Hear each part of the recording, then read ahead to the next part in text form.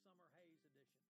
The dog days of summer are on the horizon, and four of the top commentators in compliance are back together for another episode of Everything Compliance. Matt Kelly opens with a discussion about the revisions to the COSO ERM framework, which were based on comments by the practitioners.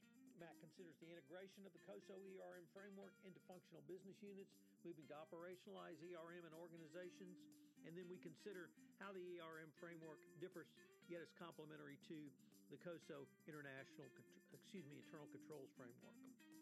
Jonathan Armstrong reviews the recently released information that 8 companies are currently under investigation by the SFO and whether the SFO is out of control. He then takes a dive into some of the ancillary issues around the Unaoil investigation, considering the issues which have arisen in the Wood-AMEC Group merger, where both parties are under SFO investigation. He discusses what you might consider as a merger candidate in this situation. Finally, Armstrong handicaps the upcoming UK election and what it might mean for compliance. Jay Rosen brings his Mr. Monitorship hat and his former Mr. Translation set of eyes to the question of operationalizing your compliance program. He considers how the compliance function can work with other corporate functions to embed compliance into the fabric of an organization, making compliance a competitive advantage. And finally, Mike Volkov examines the FinCEN enforcement action involving Thomas Hadar, the former CCO at MoneyGram. Mike considers the implications for CCOs and whether the case even matters for CCOs. The episode comes in at just around an hour. This is Tom Fox. Thank you very much for listening to this episode of Everything Compliance. Hello, everyone. This is Tom Fox. I'm the Compliance Evangelist, and I'd like to welcome you back for another episode of Everything Compliance, the top compliance commentator roundtable podcast around. Our Everything Compliance panel is Matt Kelly, founder of Radical Compliance; Mike Volkov, founder of the Volkov Law Group; Jonathan Armstrong, partner at Cordery Compliance; and Jay Rosen, Mr. Monitors. So, gentlemen, we have had quite an interesting couple of weeks in the world, but I thought we might focus on the compliance world since we last got together. And Matt, you've been looking at, thinking about, and frankly, writing some very interesting things about the COSO framework. You and I had the chance to visit with that a little bit earlier this week, but I was wondering if you could maybe talk about the COSO ERM framework and how that ties into and is complementary to either the COSO internal controls framework, a general compliance program, or in a direction that maybe I hadn't thought of. So take it away, Matt. Yeah, sure. It's great to be back here, Tom. Hello, everybody. So, yes, for compliance, audit, and risk executives, we have a big deal coming along, probably within the next month or so, by certainly, I think, mid-July. We will have a final new framework from COSO for enterprise risk management. This has been in the works for, I want to say, the better part of 2 years, possibly 3. And this is going to, I think, over time, become a very useful tool for a lot of people in a lot of large enterprises. So conceptually, the ERM framework from COSO will be kind of sort of similar to what companies already generally do with COSO's framework for internal controls. The internal control framework really is the go-to standard to help manage your Sarbanes-Oxley compliance. This ERM framework, this is going to be able to be used, in theory, much more widely for a whole lot of other bigger risks that your board is probably, frankly, more interested in. We all love good SOX compliance risks, but the ERM framework is going to be designed to handle more strategic risks, operational, financial, and regulatory risks too. What's it going to be? So like I said, it's very similar to the COSO internal control framework in its structure. It's going to have 5 basic components, and they will be supported by 20 underlying principles. And it's really intended to help a company focus more rigorously on risk management and risk awareness throughout the whole organization. And what they really want to get away from is the idea that risk management is a phase that you go through, or it's a department that somebody else runs and I don't have to worry about it. Me here, say in HR or the IT department or the sales department, I do my thing. I want to do it. Then the risk department risks manages, tells me what I can do, what I can't, and then I try and do it anyways. So there'll be a lot of how to be much more disciplined throughout the whole organization. I could give one easy example here is one thing the COSO framework wants to help companies do is focus on their objectives and setting objectives much more clearly. And then once you have your objective in mind, you kind of reverse engineer, well, what are our risks to not hitting those objectives? And what do we have to do to avoid those risks? It's a little bit of a different approach than a lot of companies. Frankly, they think more like, what are the risks that we want to avoid? Well, we don't want an FCPA violation. We don't want a bad integration after a big merger deal. We don't want foreign currency exposure catching us unawares. So let's make sure that doesn't happen. Well, that's really focusing on what you're not doing rather than what do you want to do? Keep your eye on that ball. Now, what might get in the way of doing that, including things like ethical misconduct, regulatory infractions, whatnot, they might get in the way. How do we make sure that they don't block us from our objectives, but where are we keeping our eye on the ball? So it's a lot of that sort of stuff. I'll give one final example of what I think this framework could do. It's a very good observation from a audit executive I know. He's at a very acquisitive company that a couple of years ago essentially did a huge deal, doubled in size by employee base, by geographic reach, and by product line. This was a big deal when they did it, and they had to integrate a lot of things. And frankly, this audit executive said, look, the integration was a bit rocky, and we know we're going to acquire more companies in the future. Now I'll be able to go to my board with this framework and say, here's how we think in a more disciplined way to make sure that we don't have rocky integrations in the future, that everybody who wants to do something new will be able to sort of game out what the risks are of doing that poorly and make sure that we don't have those mistakes.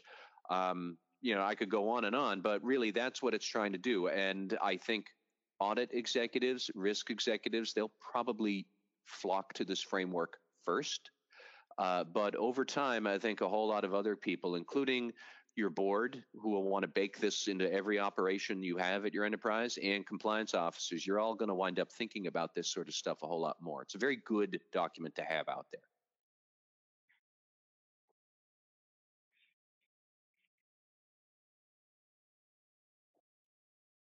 So that's what I got for you.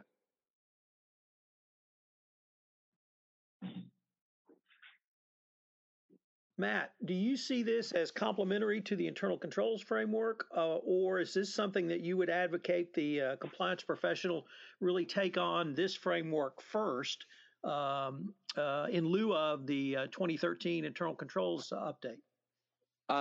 No, I wouldn't advocate that. I think it is better to say that this is a bigger, broader approach to the same sort of issues you grapple with internal controls.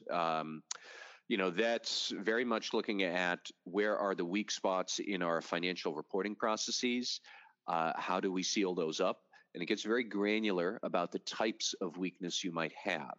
So it's the same sort of approach as look at what are your weaknesses and how do you seal them up, but it's much more for everything you might do. And frankly, there is the reality that a lot of companies are already using the internal control framework because SOX compliance has been something you've been dealing with for a long time. And the 2013 framework is very good for that. I don't think people are going to abandon that so much as they're going to start saying, well, how do we scale up these ideas to the other operations the company has? I think boards in particular are going to see if they could use that for strategic risks, because companies still make a lot of strategic mistakes, or they don't achieve the benefits of whatever they were hoping for. Like my friend with the merger that was, eventually it went through and it company was integrated, but it was rocky. And it took them longer and probably, I suspect, cost more than they were expecting. So how do you really have a more rigorous approach to things you do and the risks around them? That's what this framework's looking for. So would it be fair to characterize this as an attempt to operationalize risk into the individual business corporate disciplines, moving it down Yes. so that everyone's thinking about it both on a tactical and strategic level? Yes, I think so. That's exactly what the COSO people want to do. And I think one small but telling gesture that they've made is their original framework had a graphic that featured, on the left were your principles and values and your mission, and on the right was the enhanced performance. And to get from left to right, you went through this rainbow of what the COSO ERM framework was proposing. And then somewhere over the rainbow, you had this enhanced performance and life was great. Well, that was the original graphic idea. And they realized that was a mistake because it conveys this idea that risk management is something you go through and then you get on with your daily life. And that's not what daily life actually looks like. Risks are always there. You're always managing them. You have no final triumph over risks and then everything is great. So they've scrapped that rainbow idea for, I don't know what it will look like, but they have described it as a DNA-like structure. So I'm guessing that's some sort of weird double helix thing that I last saw in 10th grade biology class. But, your journey through your corporate operations, you're embedding risk awareness and risk management principles into everything everybody does, from HR to IT to compliance to finance to sales and everything else. Now, what is that really going to look like? That's really going to depend on your company and how you think about this framework. But like we said, it's coming out probably in another 4 to 6 weeks, and we'll have a much better sense of things then. Jay or Jonathan, any questions for Matt? Not from me. Sounds an interesting approach. Well, Jonathan, go ahead, Jay. No, I said I'm good to go. So continue forward. Well, Jonathan, we have had some, I thought, pretty interesting developments out of the United Kingdom outside of the election and outside of Brexit, where the two large companies, engineering companies, the Wood Group and AMEC, were considering or are, I think, attempting to merge. And it turns out they are both under investigation from the Serious Fraud Office around Unaoil. I was wondering if you might unpack that for us and tell us about, or at least perhaps give us some guidance on what companies can do in the M&A context around this issue of if your partner or your acquirer even may be under investigation. What does it all mean from your perspective? Yeah, happy to. There's been a lot of activity in the Unaoil case at the moment, and it's probably fair both to the SFO and to those accused to say not too much about that, except that some of the individuals concerned and some of the corporations concerned brought judicial review proceedings against the SFO recently, which they lost and which, as a result, the SFO won. So that relates to some of the cooperation activity that the SFO have had with the Monaco authorities. And at the same time, the SFO have said little, but something about the fact that some connected parties are under investigation as well, including Petrofac. But the disclosures relating to both AMEC Foster Wheeler and John Wood, and for full disclosure, back in the day, 40 years or so ago, my father worked for Foster Wheeler. But those allegations seem to be connected to the Unaoil investigation, and that's something that both of the corporations concerned have made public rather than the SFO. It's fair to say that Unaoil denies wrongdoing, and it's fair to say that at this stage, Amec Foster Wheeler and Wood Group do as well. Amec Foster Wheeler are the target company. They say that they have given some documents to the SFO, and Wood Group, the acquirer, say that they were part of a joint venture which paid Unioil some money, but that they don't consider that to have been a bribe. And I think in many respects, that's the sort of lead into the approach, really. As many of you will know, under the UK Bribery Act, a company can be liable for its joint venture partners, and it also has an obligation to stamp out bribery. There's a failure to prevent provision in the legislation. And when we get to merger and an acquisition activity, it's slightly disappointing in that there is a whole principle of the MOJ guidance that accompanies the Bribery Act that talks about due diligence, but most of that talks about due diligence in agents and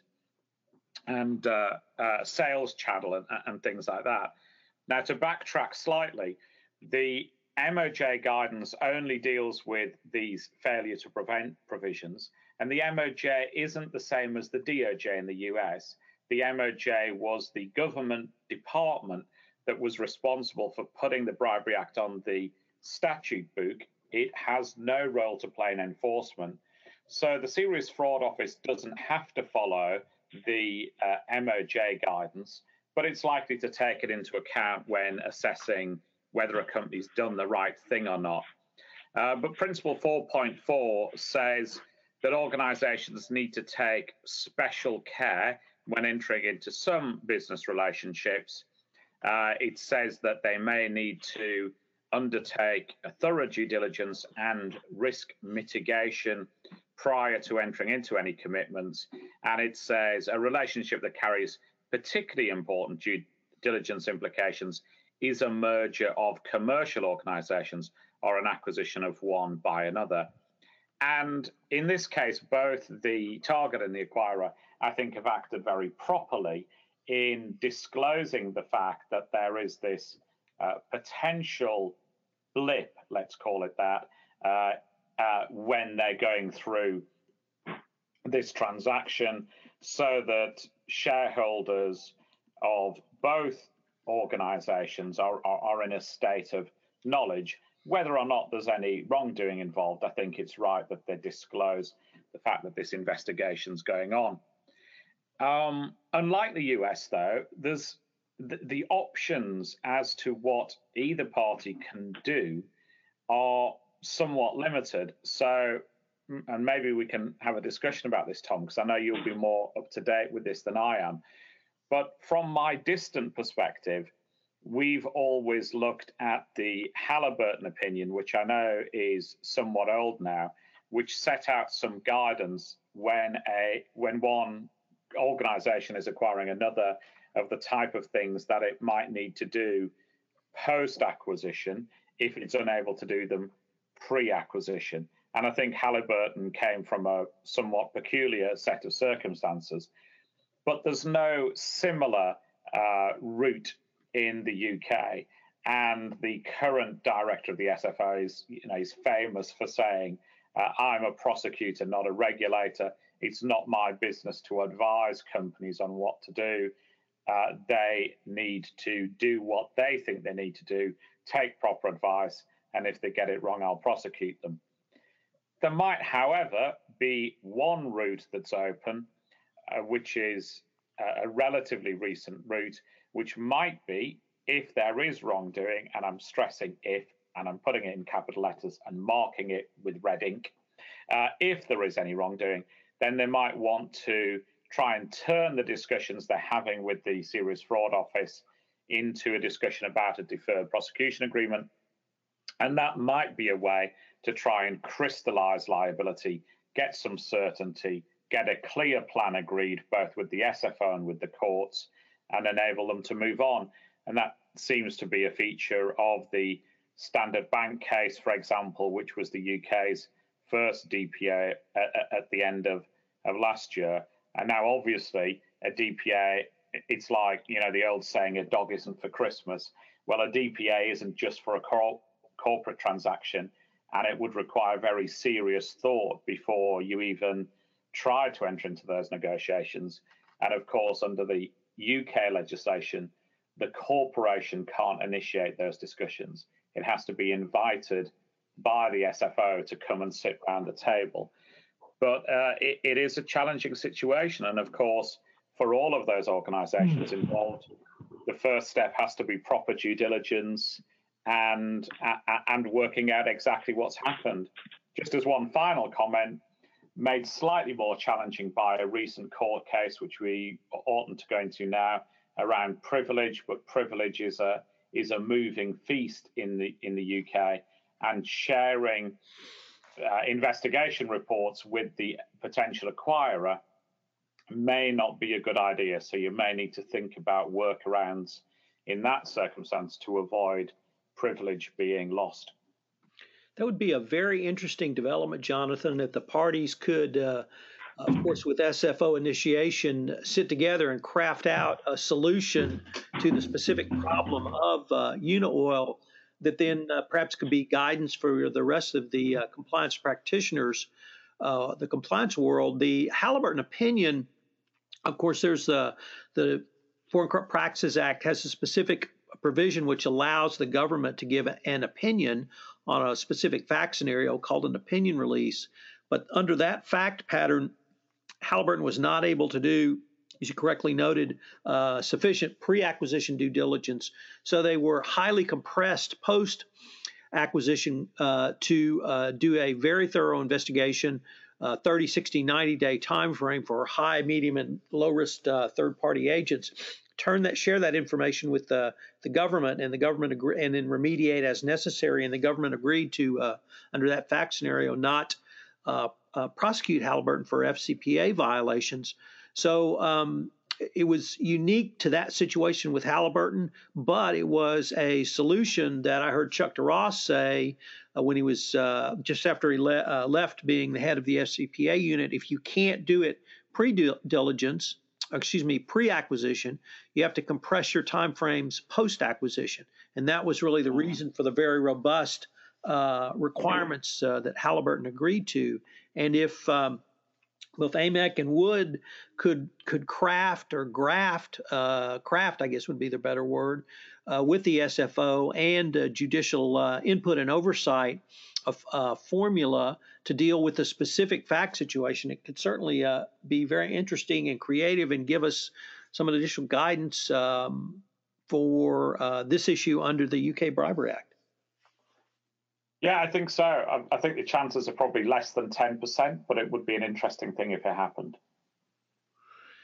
So there's a rumor, Jonathan, that there's some sort of election coming up in the United Kingdom, and I'm not quite sure how true that rumor is. But I know Matt had really put his political editor hat on, and I think he had some questions for you.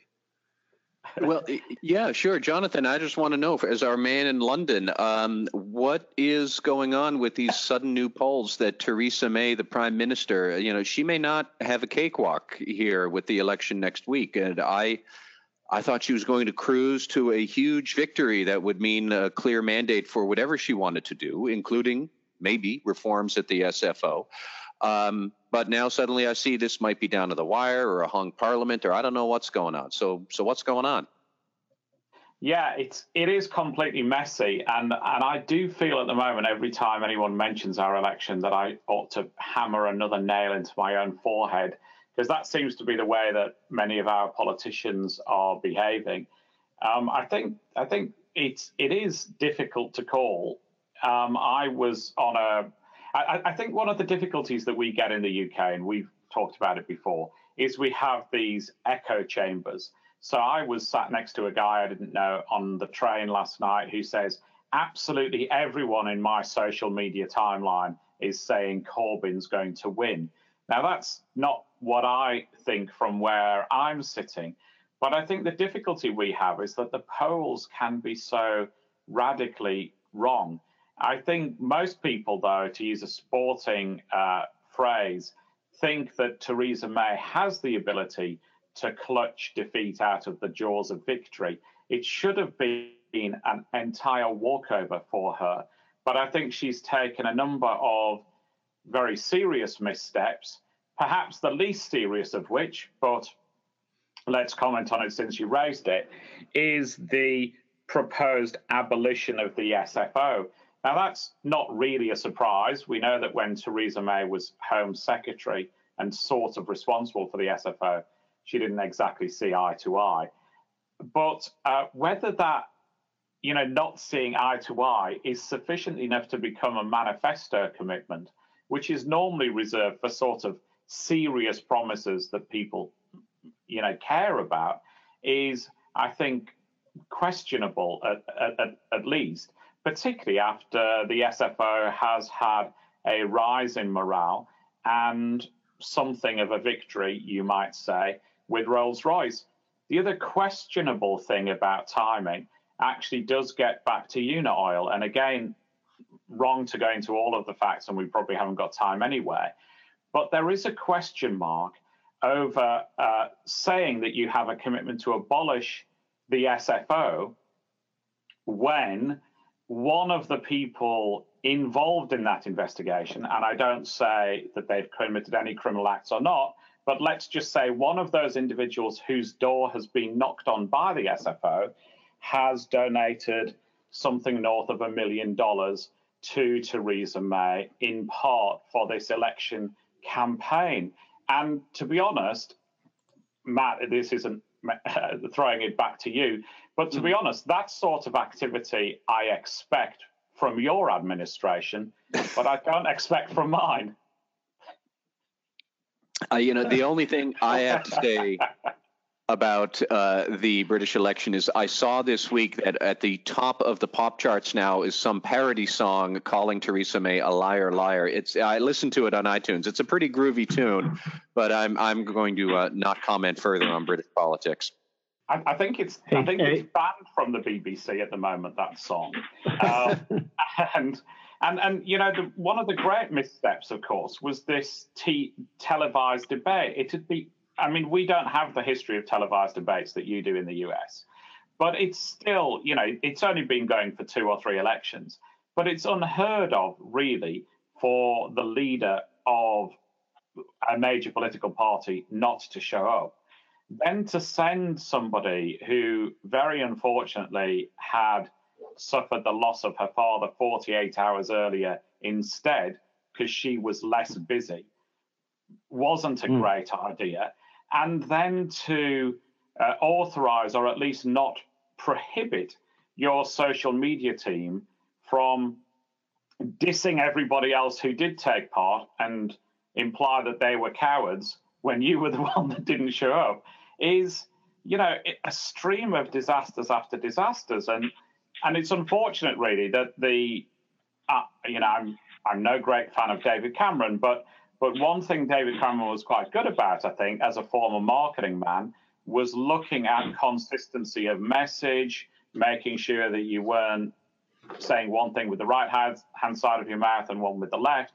And unfortunately, that's a skill that the Theresa May team seem perhaps to have lost. All right, hey, Jonathan, this is Mike Volkov here, and hi, Mike. What a question for you is, what I don't understand is what's the politics of opposing the SFO? What is the problem with the SFO, and why is there one party that wants to merge it into the Ministry of Justice, and what's the hope in doing that? What are they trying to accomplish, and why have they always been a lightning rod? Yeah, they're not trying to merge it into the Ministry of Justice. Constitutionally, that's prohibited. So the SFO has to be an independent body. But they are, Theresa May has had this long-standing, love affair, would you call it, with this unification of crime-fighting bodies.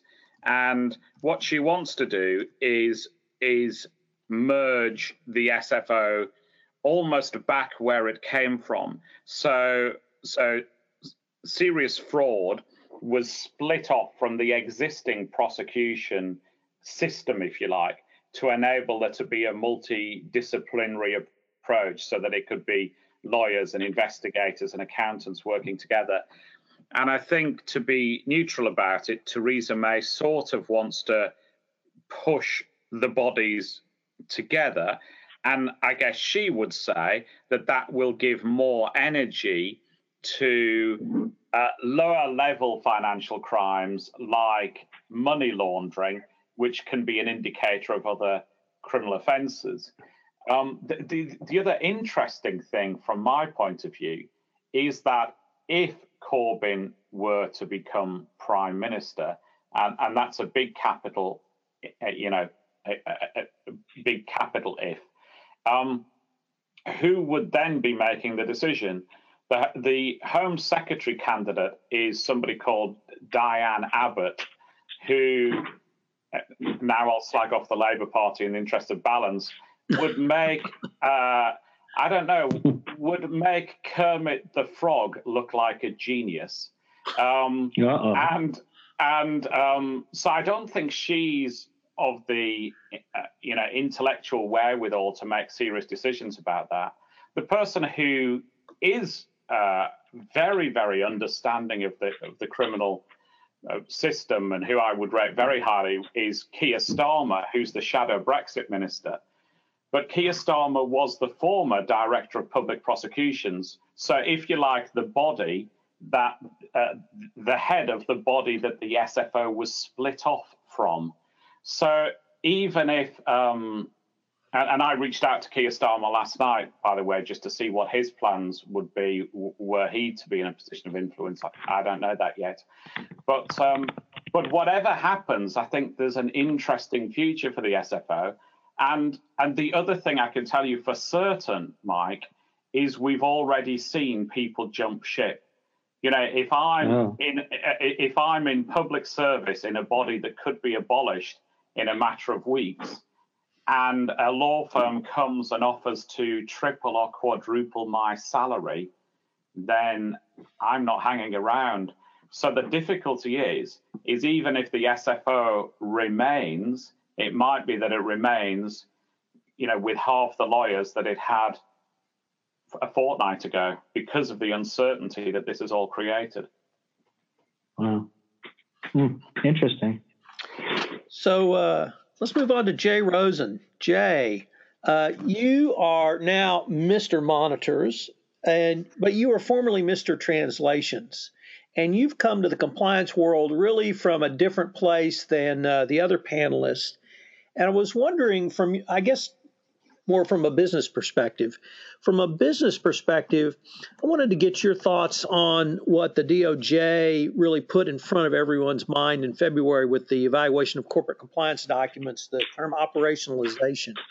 I know you talked about that a lot when you were Mr. Translations, and you've talked about that some as Mr. Monitors. But I was wondering if you might lead us in a kind of an exploration of what you see, how you see compliance operationalizing into the business, really from your business hat perspective.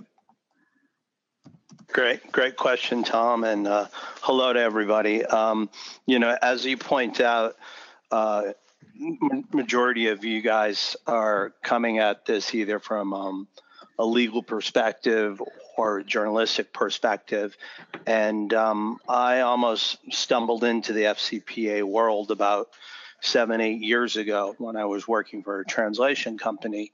And, as I've told the story before, I was trying to look at how I could differentiate myself. And when I heard the foremost beautiful letters in the world, FCPA, the proverbial light bulb went off over my head.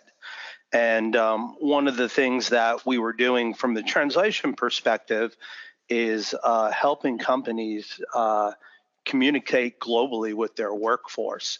And with the new evaluation, it is just such a great tool to bring up areas within your corporation where you can operationalize the compliance function.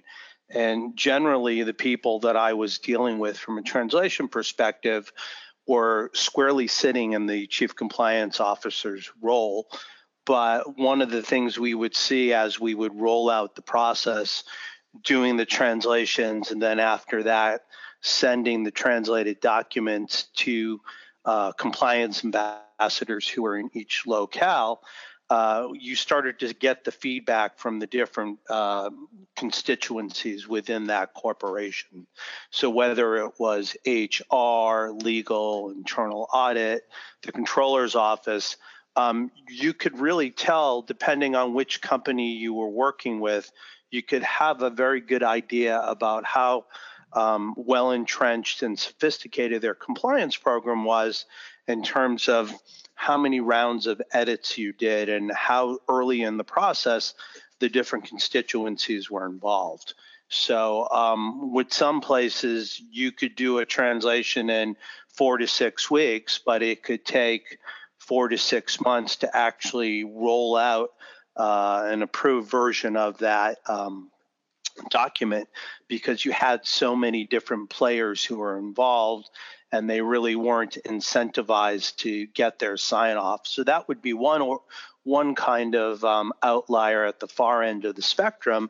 And on the other side, you would have companies that really just jumped on it, that there was a culture of compliance there, and that these folks who were the compliance ambassadors in different countries and different territories, they had done this process before. You could see it was a well-oiled machine. So those are kind of like the two different ends of the spectrum from the translation perspective. As we see it now from the monitoring perspective, you also really need to, take that village to kind of build your program. And each of those, I know we talk about the prongs of the evaluation, but if we want to talk about the prongs of the different internal departments at corporations, as I said before, HR pretty much has a pulse on everything from a personnel perspective. So HR can really be a great ally to give you a heads up if there's a problem or if something isn't working well. So they are good folks to get on your team to become compliance ambassadors. In terms of operationalizing your compliance program, or operationalizing an internal evaluation or an assessment, internal audit really sees how the machinery moves. And as they are out within the corporation, they're a great ally to use to do random testing and to see if programs that have been put in place are actually working that way. So they can give you an early warning side in terms of whether or not there are issues from ethics and compliance, and then to look at the hard numbers when you go through the the accounting and the controlling function. You really can see if there's any types of inconsistency on monthly billings or commission statements. So, by using all that information and now actually having a formal tool to use, the evaluation, to look about how different, different groups in your company are, collaborating, it really gives you an opportunity, either both from that language perspective, which was my initial entry into the compliance world, and now working at it from a monitor perspective, either a self-monitoring exercise just to take a check of your organization's health and see how they're doing, or also a monitor that has been prescribed by some regulatory body. So, Jay, I heard a term this morning listening to a Harvard Business Review podcast, which was revenue generation and revenue extraction. And it was applied to the finance discipline, but it really got me to thinking about those phrases in terms of compliance. I don't think compliance would ever be considered revenue extraction, but certainly revenue enhancement or revenue generation. And I guess what I heard from you was there really are ways for compliance to move towards that model of revenue generation by being a part of the business process at the really the front lines tactical level. Did I get that right? Yeah, and that always brings up the discussion of silos that you have within the corporation. And when you start to, build these bridges within companies, you realize that there are folks out there who may be better handled for doing certain tasks. So, in the series that you and Russ Berlin looked at this week, not only did you look at the folks who can be your allies and who can help you be more efficient because they're the subject matter experts and they might have the better access to data, but you also looked at specific obstacles which may prevent people from actually getting on the same page and working forward. And some of those things, are just the KPIs and the key metrics. And if people are not incentivized to do compliance and operationalize compliance, then that might not happen. So part of that is going back and, we've seen this with other companies, taking a look at how senior management is incentivized from an ethics and compliance perspective. So that's one part about kind of breaking down the silos and making it worthwhile for different departments to participate and help operationalize your compliance so it can be a competitive advantage. And, the other part is really people tend to stay in their own little world. So as Russ talked about it, he served a lot of pizza in his days. And this is something that we consistently talk about when your CCO is visiting different plants or visiting different companies, that it's invaluable to get out on the front line and talk to people. But I think that, that idea of pizza has to happen even more as we strive to operationalize these benefits within a corporation. The more and more opportunities that you have to work with folks who are outside your immediate discipline, the better you can take their objective point of view and, really take a look at how things are being done and trying to find a way to get rid of those folks who say, quote, it's always been done that way. So if you can kind of break through.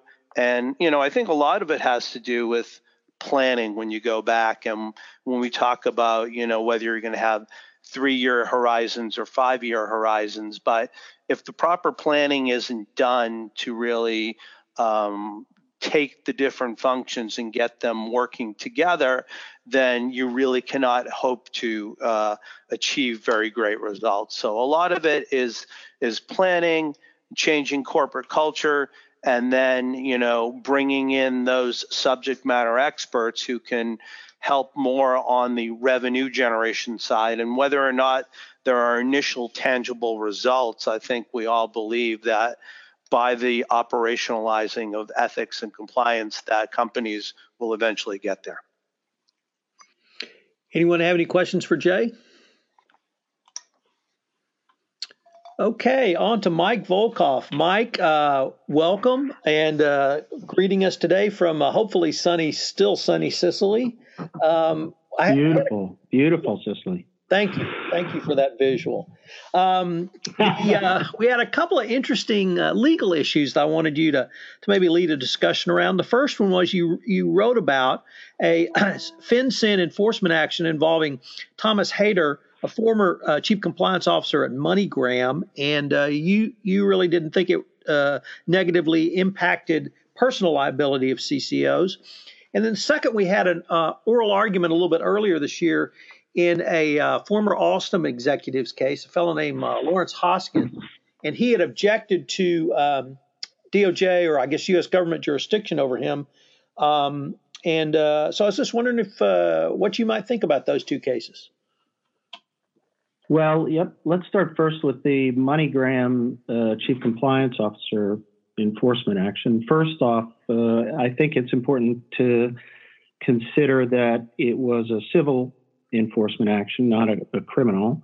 It's still the money that he had to pay in this case was a $250,000 civil penalty. But this was after years of, sort of negotiation and back and forth. And he also has a 3-year bar from serving as a compliance officer at any money transmission business. But I guess, in general, when I see enforcement actions against chief compliance officers, I don't have the same sort of fear, and that this is going to, put at risk chief compliance officers, because usually their behavior is so bad that, frankly, I have no problem usually with the enforcement action that occurs. So, I mean, in the MoneyGram case, what to me was interesting, there were 3 sort of sets of facts that got Haider,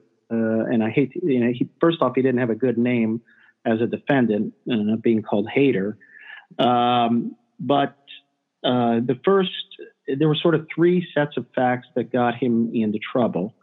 MoneyGram had a serious problem with fraud and agents, who would be involved in committing fraud against individuals and customers, and stealing money, and basically controlling their third parties was just a major problem for them. So and this tells you how old the case this is. In 2006, 2007, MoneyGram's fraud department proposed that they implement a policy for terminating agents and outlets that were at a high risk of fraud. Haider was given a proposed policy, but he basically failed to act on it because of objections from the sales department. Then in 2007, there were a number of outlets in Canada that the fraud department wanted to cancel because basically a small group of outlets were responsible for approximately 60% of all the fraud occurring in Canada involving MoneyGram during a 6-month period. They also had specific risk characteristics that Haider and other members of the fraud and compliance department recognized were sort of strong red flags that the outlets were involved in fraud. So, just to show you how bad this was, one operator, for example, ended up pleading guilty to criminal fraud, and as a result of sort of this internal investigation and the company's investigation. So again, Haider, knowing all this, failed to act with regard to terminating any of these agents or outlets. And again, he responded to the opposition, he claimed there was the opposition from the sales department.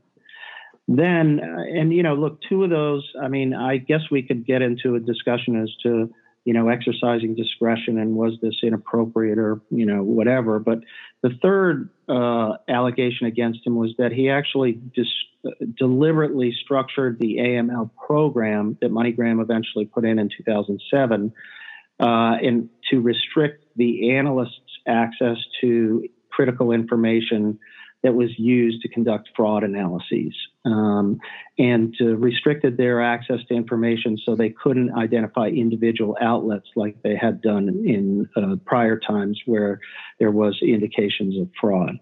And as a result of that, they were not able to generate information that would lead to the filing of suspicious activity reports. And he was aware of that and knew what he was doing. And there were numerous entities for which, as a result of this policy that he put in, they did not file SARS or suspicious activity reports for those entities. So, when you combine all of this, it's really hard to defend Haider's conduct, remembering that it's a civil penalty, not a criminal penalty. The government's burden of proof here is a preponderance of the evidence. And it's not, I really didn't sympathize that much with Haider's situation.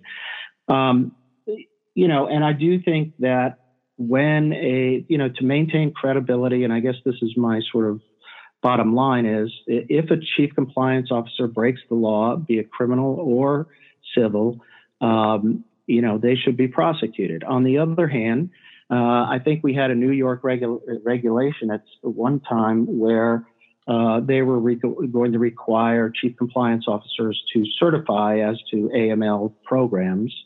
and the sufficiency and the reasonableness of the AML program. And then the idea was, well, if it doesn't work out, we'll prosecute the CCO, the Chief Compliance Officer, for false certification. That I had more trouble with.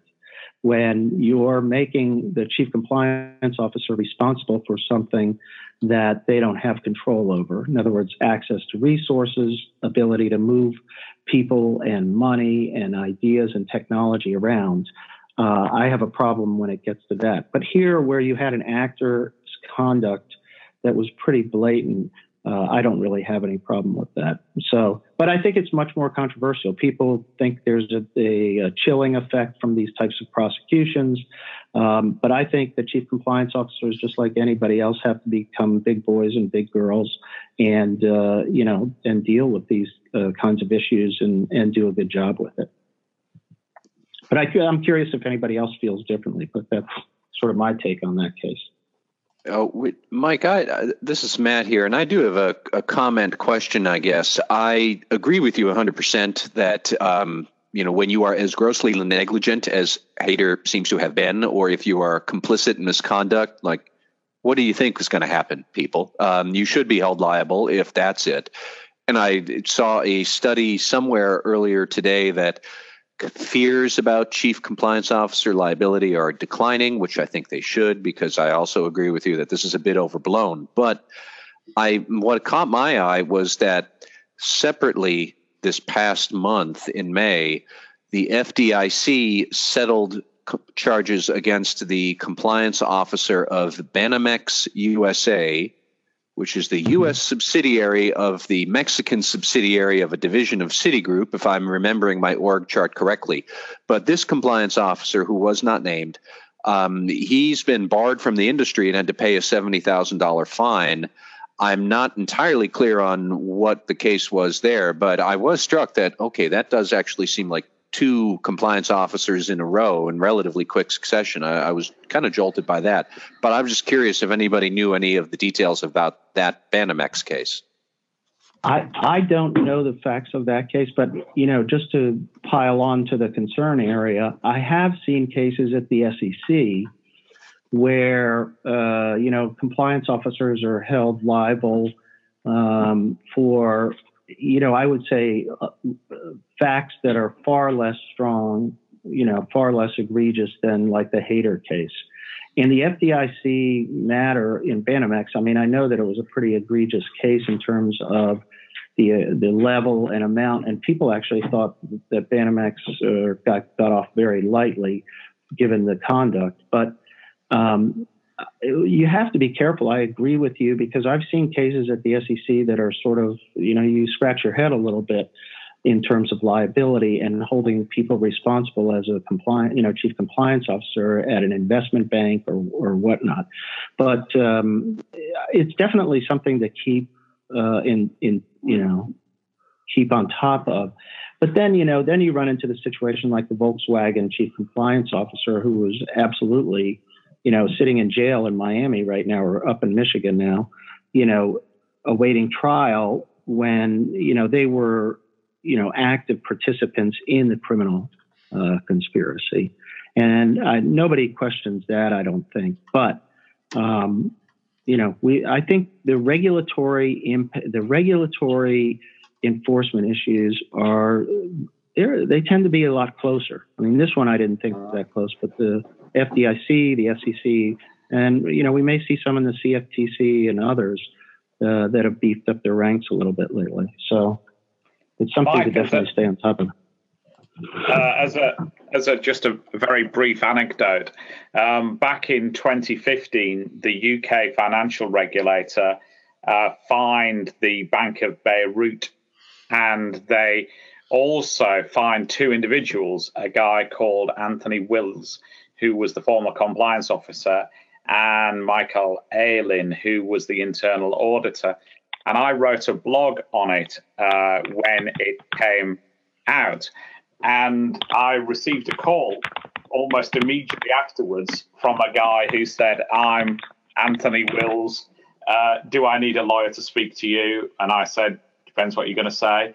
And he said, "Look, I don't want to say anything other than, can I meet you for coffee and tell you how my life has changed.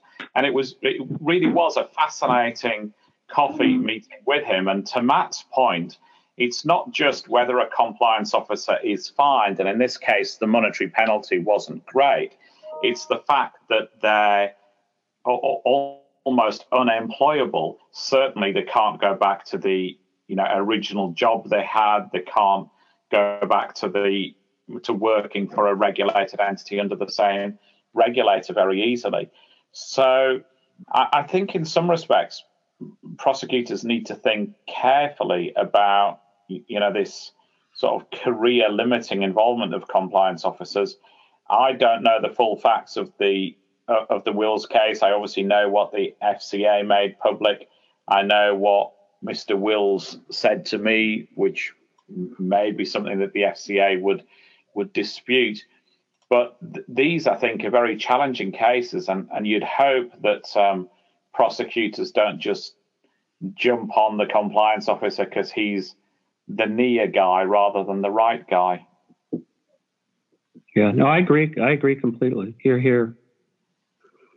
So, Mike, here's my concern with this case, that I saw perhaps the facts not quite as egregious as you or Matt, and it seemed to me that, and even if they were more egregious along the lines that you guys characterize them, I see this moving towards a standard of negligence. Now, I didn't see negligence here. I agree with Matt if there it was closer to gross negligence. But as we, being good lawyers, we have to always think about the slippery slope. And it may get us little bitty steps there, but it seems to me to be moving in a direction where a chief compliance officer could be held at least civilly liable for engaging in a negligent act, either in the design, creation, or implementation of a compliance program. Well, I think you raise a very good point, because think about all the information that comes into a chief compliance officer. And assuming you have a robust sort of reporting system and information system, to me, making them accountable for everything that comes across their desk is really almost unrealistic, given the fact that they don't have, rarely do they have sufficient resources to do their job and time and attention to do that. So I agree with you on that. We don't want to see a negligence standard because, frankly, we'll get prosecuted as compliance practitioners. There are a lot of things there's a lot of information that can, sort of go the other way. And if we're going to start saying negligence or, gross negligence and not, provide real meat to the standard of what gross negligence is, like, for example, in the Hayter case, would you say that one of those three, sort of set of events would be sufficient to prosecute the person? I hope not, because I think then you are going towards that. And you're right, there's a slippery slope here. And, this gets to, and not to break out another soapbox here, but it gets to another point that I feel is really important for the compliance profession is to try to start to define professional standards for what they do. And I know it's really hard to do that because compliance officers work in different ways in different organizations, but the profession has to come together and do something there, because I think that's the way that you can start to set out what a reasonable, sort of chief compliance officer can do in certain situations. And my last point on that, and then I'll defer to you guys, is I've seen too many situations in criminal investigations where the person who is first or second to get blamed is usually the general counsel or the chief compliance officer, because they touched or were near the information that was, relevant because something blew up from that. The way they handled the third party. They may have reviewed something in the process. And I've seen too many super, sort of senior executives and even board members, to save themselves, will start pointing the finger at the general counsel or the CCO, and say, look, it was their fault. So we've got to provide more protection for the profession itself in some way, or to promote that idea. And I think your slippery slope argument is part of that, but I just think we need to define more, what professional standards should apply and what are they really responsible for? They can't be responsible for the entire behavior of the company. So, Mike, why don't we save Hoskins' discussion for another day and just go directly into rants? And you were about to start on one, so you just want to continue on that tack, Mike? Well, I do have it actually is one of my rants that I do believe that the compliance profession has grown in such a way, and I don't want to see the momentum lost. And I think the compliance profession has to become, as I would say, more professional in terms of setting out standards for conduct. And I can't think of better people to do it than the compliance profession itself, because they're the ones who are helping people to think about ethics and compliance as well.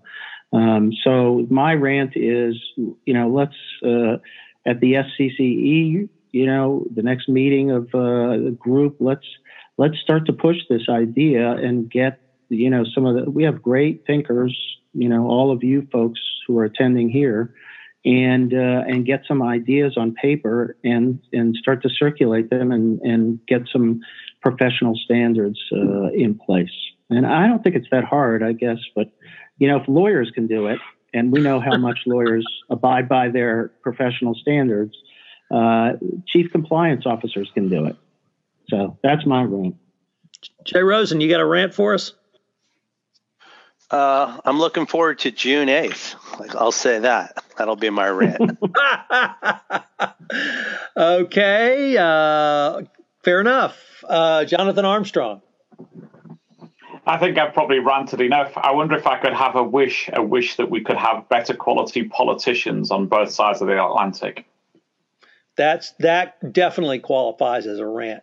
And our resident left-wing Cambridgeite, Matt Kelly's always good for a rant. So what do you have for us today, Matt? Well, yeah, so I have two, and I'm going to keep them brief. One is a rant, another one is just an interesting item for the compliance radar screen. But I did want to raise a point about climate change in this day after Donald Trump announced that the United States will withdraw from the Paris Agreement. That is interesting, and I think compliance officers will see plenty of consequences that will touch them, in that already several states have said that they're going to adopt Paris-level standards anyways. I could foresee other nations imposing carbon tariffs on corporations from the U.S., all sorts of complications, because as the U.S. abdicates setting some sort of a federal stance on climate change and how we would handle environmental regulation, then I think that others are going to try and fill the void. And really the most important thing that did happen this week was more the shareholders at ExxonMobil voting against the board's wishes to say, yes, Exxon, we really do want you to disclose much more about the impact of climate change on your business. So we're going to see more shareholder activists. We're going to see more local governments. We're going to see more foreign governments trying to fill the vacuum that the Trump administration has decided to create. So that's going to be, I think, something that will have many more implications than certainly Donald Trump understood, or even that we here today do understand. For compliance and corporate governance is going to be a whole lot of fun there. So that is my one rant. The other thing that I did want to call out just for the public consideration, I wanted to just raise the point about Hui Chen, the Justice Department's compliance counsel, who has started tweeting on social media and making some comments on LinkedIn in a very provocative way. I should say, foremost, I have never met Hui Chen personally. I do not know her. And I personally also agree with a fair number of the tweets she is saying. But her tweets are very, very thinly disguised shots at the ethical misconduct we are seeing flowing out of the Trump administration, specifically the Oval Office and the West Wing. Really rather unusual to see a sitting Justice Department employee make these kind of statements. They are very much in the spirit of good tone at the top and ethical conduct. So as a compliance professional, I agree with most of what she is saying, but I'm rather astonished that she would she'd have the nerve to go out and say it. I wonder if that means she's looking to raise her profile before she goes back to the private sector someday. I don't know. But she is worth following on Twitter because, wow, man, she throws some zingers out there. Well, I should perhaps add, Matt, that I do know, and I'm sort of not surprised at the tone of the tweets knowing her, but I am surprised at the tone of the tweets given where she's sitting. I think she's a great character, a fun lunch companion, and the tweets certainly reflect that, don't they? The compliance Twitterverse is much more rich and vibrant with having her in there. So I'm glad she's tweeting. It's just, they are worth reading if you're a compliance professional. I think she's at Hui Chen Ethics on Twitter. Well, gentlemen, as always, this has just been a ton of fun, and I look forward to continuing the roundtable discussion. Thank you. Thank you. Have a great weekend. Bye. This podcast is a part of the C-Suite Radio Network. For more top business podcasts, visit c-suiteradio.com.